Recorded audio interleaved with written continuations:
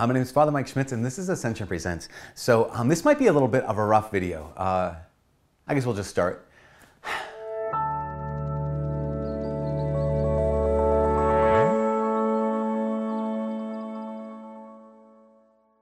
So years ago, I work on a college campus that has a medical school. And at one point, after one of the Sunday night masses, one of the medical students came up to me and he said, "Father, I want to share with you this manifesto that I've written." He told me more about it, and he said, we had an embryology section in our medical school. And for weeks, we studied how human life is conceived, how human life begins, how human life develops, and how human life develops in the womb and how it comes to fruition essentially in childbirth. And he said we had this whole section on embryology, how the mystery and incredible power and beauty of human conception, development, and childbirth. And he said, and then at the end of that section, they gave us a section on abortion, how to perform an abortion. And he said, wait a second, do we not all go through the same class where we just have been studying the fact that this is human life from the moment of conception? Because think about this, like you can ask the question scientifically, is this life or not life? Well, it's life, scientifically. Okay, what kind of life is it? Is it human life or other life? It's human life. So you realize, okay, this is human life from the moment of conception. And now they're teaching us how to end this human life before birth. And so he wrote this manifesto saying, we're not actually, quote unquote, following the science, that we're actually denying science at some level if we can have this course on embryology, and we can also say the Hippocratic Oath, right? First, do no harm, but then also give ourselves permission to end this innocent human life just because someone says this is life that's not wanted. Now, when it comes to abortion, obviously it's a loaded topic because I know that these videos reach a lot of people. I know that there are many people who are going to be watching this or listening to this who that's part of your story. Part of your story is that you've had an abortion, you participated in an abortion, you encouraged someone, you paid for an abortion. That's a part of your story. And I want to let you know, I work with high school students and college students. And so I've been part of that story for a lot of people. And if you want to say, Father Mike, what kind of heart do you have to people who have an abortion or people who have helped others have an abortion? The heart I have is the heart of just someone whose heart breaks, because I cannot imagine. I've walked with enough people in this moment, but I cannot imagine the fear you went through. I can't imagine the amount of stress you went through. I can't imagine feeling so trapped that this is my only option. The only thing I can possibly do with my life is to end the life of my baby. I can't imagine that. So if you want to know what my heart is for you, my heart is just a heart that's broken for you, because I don't hate you. I'm not mad at you. The church doesn't hate you. The church isn't mad at you. You can't imagine being in that kind of situation. Can't imagine having to make that kind of decision, especially my guess is you're probably pretty young. Nonetheless, we also can't say that that's not wrong. In fact, Mother Teresa at one point, she said, if abortion isn't wrong, nothing's wrong, right? If killing an innocent human being is not wrong, then nothing is wrong. That if we can say this is human life, but it's not life worthy of living because it's unwanted, then there's nothing that's wrong. That's one of the reasons why, again, for those people who have been in that situation where out of fear, out of whatever kind of feeling trapped, you chose this, again, the Lord He looks at you with love. He looks at you with mercy. God's mercy for you is new every day. He's not holding it against you. He wants you to come back to Him, to let your heart be healed, to be reconciled to Him. It's one of the reasons why the church has words of encouragement for you, but also has really, really strict words for those who advocate for abortion, right? For those who provide abortions, for those politicians who would say that this isn't even a necessary evil, but this is a right. In fact, some people say this is a good that you can have, to be able to kill an innocent human being in their mother's womb. It's one of the reasons why politicians who advocate for abortion, I would say that they're, again, I can't make a value judgment on their hearts or on their souls because I don't know that information. but I do know that they are an incredibly dangerous territory. It's one of the reasons why recently the bishops have discussed whether they're going to make a public statement that would prohibit giving Holy Communion to politicians who are pro-abortion. And that's been met with a lot of blowback, and people have like a lot of criticisms for that. Like they maybe think, oh, the bishops are politicizing the Eucharist, or maybe they're trying to strong arm people into obeying kind of a situation. And in fact, there's even a politician who tweeted out something. He's apparently a quote unquote Catholic politician who tweeted out something along the lines of, here's all the things that I support and that are against the Catholic Church teaching. And he said this, he said, and I defy the bishops to deny me Holy Communion. And I remember reading that tweet thinking, I don't know this person. I have no idea who they are. I remember thinking, oh my gosh, like that is dangerous. Oh my gosh, you have no idea how dangerous this is. Not because this is about abortion, although in this particular case it is. But when it comes to Holy Communion,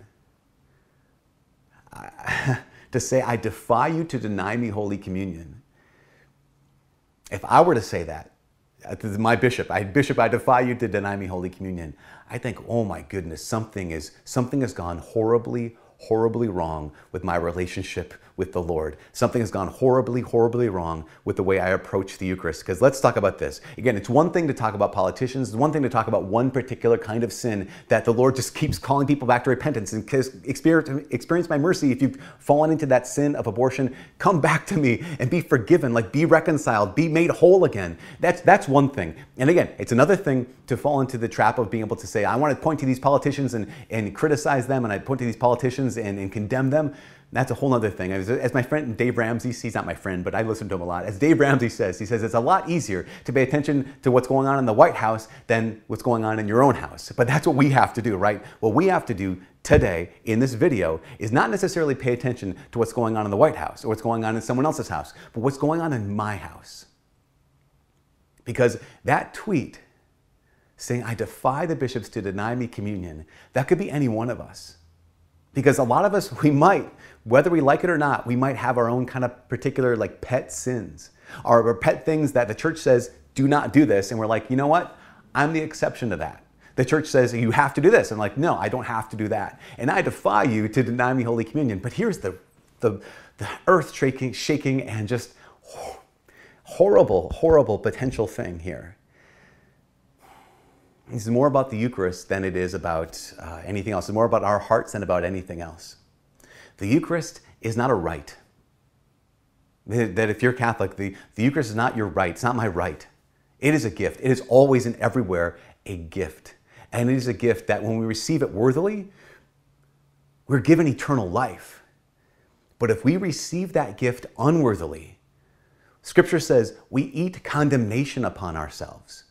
Another way to say it in 1 Corinthians chapter 11, if we eat and drink Holy Communion in conscious of mortal sins, then St. Paul says we are guilty of the body and blood of the Lord. Basically, his murder is on our hands. That if we keep this in mind, the gift of the Eucharist is such that if we receive him worthily, that he gives us eternal life. But if we receive the Eucharist unworthily, we are eating condemnation upon ourselves. That's one of the reasons why the church has always taught, regardless of what the mortal sin is, it doesn't matter what the mortal sin is, that if I'm conscious of mortal sin, I may not receive Holy Communion until I go to confession first. Or else what am I doing? I'm doing exactly what St. Paul said in 1 Corinthians chapter 11. I am eating and drinking condemnation upon myself. I am guilty of the murder of Jesus Christ. And that's why, again, this isn't just about those who have fallen into this particular sin of abortion. It's not just about politicians living in whatever house. It is about you and about me. Because we might find in our own hearts this willingness to defy the bishops, or the willingness to defy the Lord, or to defy the church and say, I defy you to deny me Holy Communion. And yet, the words of Scripture are absolutely clear.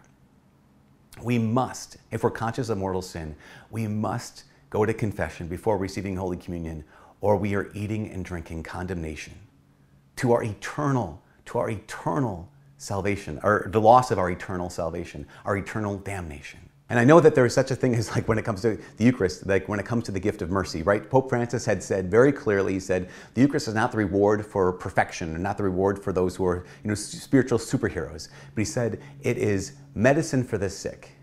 And you can say, like, what, Father, I thought Holy Communion is medicine for the sick. It is, but it is not medicine for the dead. And if I'm guilty of mortal sin, it's called mortal sin because it means I'm spiritually dead. I'm spiritually cut off from the Lord. So yes, when it comes to venial sins, we continue to approach the Lord Jesus in confidence, in hope, knowing that the Eucharist is medicine for the sick. But if we're conscious of mortal sins, we do not approach the Eucharist because the Eucharist is not medicine for the dead. Confession is medicine for the dead to bring us back to life so that we can go and receive Holy Communion. Again, this is a heavy word. Isn't it a heavy word today for the Ascension Presents stuff? And usually it's really upbeat. Usually it's kind of a pick-me-up kind of a situation. And yet from the beginning to the end, this is heavy. It's not sad, but it is grave. God calls us all back to himself. If I've wandered away from him, if I've rebelled against him, if I've rejected his teachings, he says, today, let this be the moment of reconciliation. Let this be the moment of coming back to confession so that you and I can come back to communion and not eat and drink condemnation upon ourselves, but receive the gift, not the rite, the gift of the Eucharist and the gift of eternal life. I'm praying for you. And again, if you had an abortion, you help someone have an abortion, you are not alone. You're not abandoned. You're not disqualified. You're invited back home. And if you're a politician who has been in defiance of the Lord, in defiance of the church, come back. You can come back too. And if you're just like me, and you have a broken heart, and you keep sinning, just like me, let's go to confession. Let's be reunited to the Lord and to his family, to his body. And let him pick you back up. We all need his mercy, which is why his mercies are new every single day. And they're here for you and for me too, which is great. For all of us here at Ascension Presents, my name is Father Mike. God bless.